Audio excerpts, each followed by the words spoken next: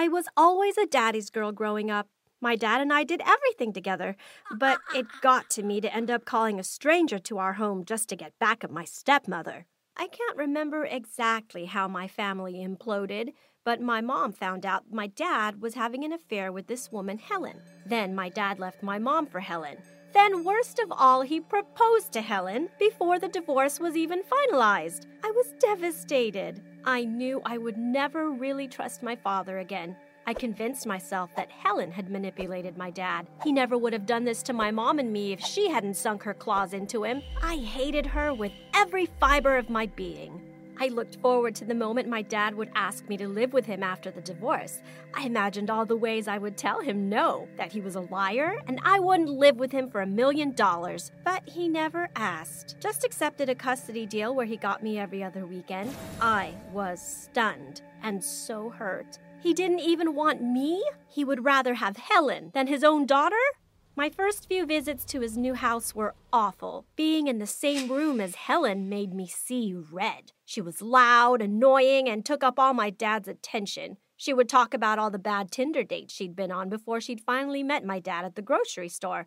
Like meeting a married guy and stealing him away from his family was cute. I wanted to find a way to get my dad to break up with her and go back to being my dad. I was talking to my friend about the situation, and she had a great idea. She said I should reactivate Helen's Tinder profile and convince my dad she was unfaithful. That seemed like a great way to both get back at my dad and to get Helen out of the picture. Getting into Helen's Tinder account wasn't hard. I knew her email, and she's the kind of person who uses the word password as her password. I made a few updates to her profile, posted some new pictures, and voila! Within minutes, she was getting messages from guys, which I replied to. There was one guy, Bill, who really took a shining to Helen. I thought it was hilarious to flirt with him. He lived alone and seemed like a total weirdo. He wanted to meet in person, but I kept telling him I wasn't ready yet. He said he understood, and he kept pouring out his soul to me. He said he felt like we were soulmates. I tried not to crack up. I felt like a spy. My friend asked why I kept checking my phone at lunch. I told her I was Tinder flirting with Bill, and she was like, okay, but weren't you just going to use this as a way to get your dad to break up with Helen? I mean, technically now you're catfishing. It was your idea, I told her, a little hurt. I know, she said, but you seem to be taking it really far. Whatever. I loved this. Soon I would make sure to leave Helen's Tinder profile on the computer for my dad to discover. But one day, I logged on and I had a new message from Bill. If I don't meet you in person, I'm going to die, he said. I messaged back trying to make light of it, saying that I really needed to get to know somebody before I met with them. He replied, I'm across the street from you right now, LOL.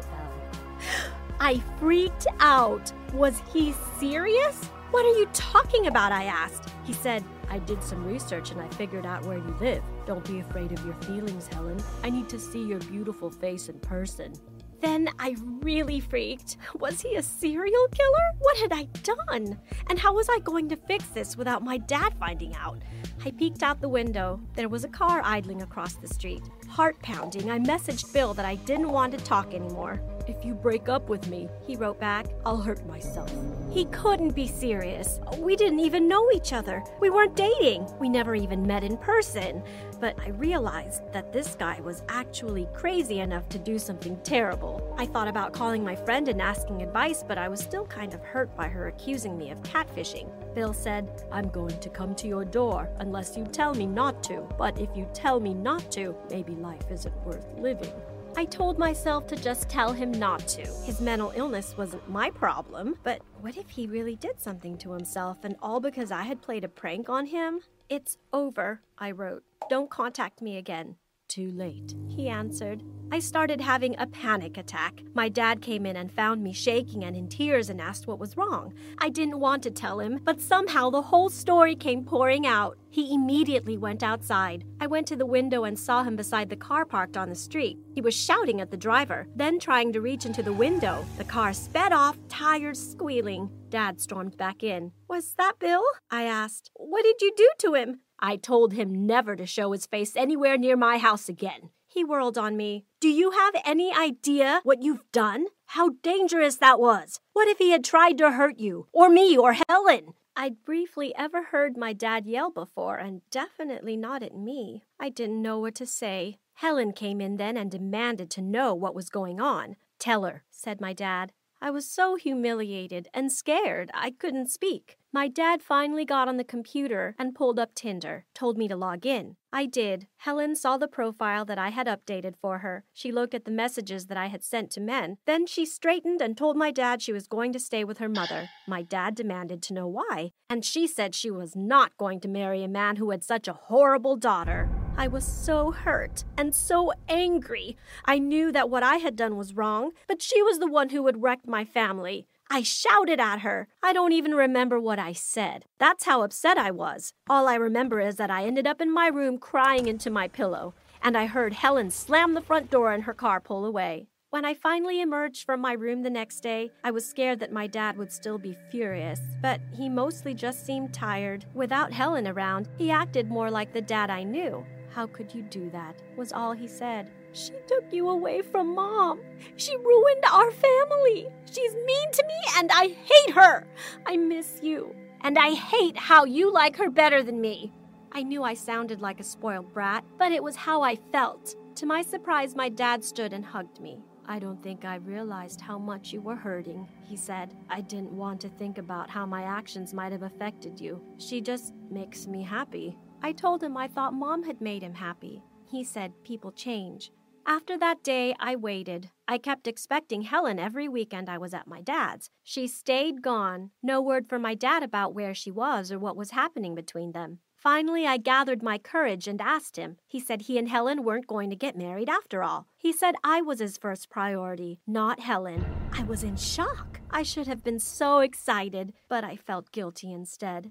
Over the next few days, guilt continued to shadow me. My friend was excited, singing "Ding Dong, the witch is dead" and stuff.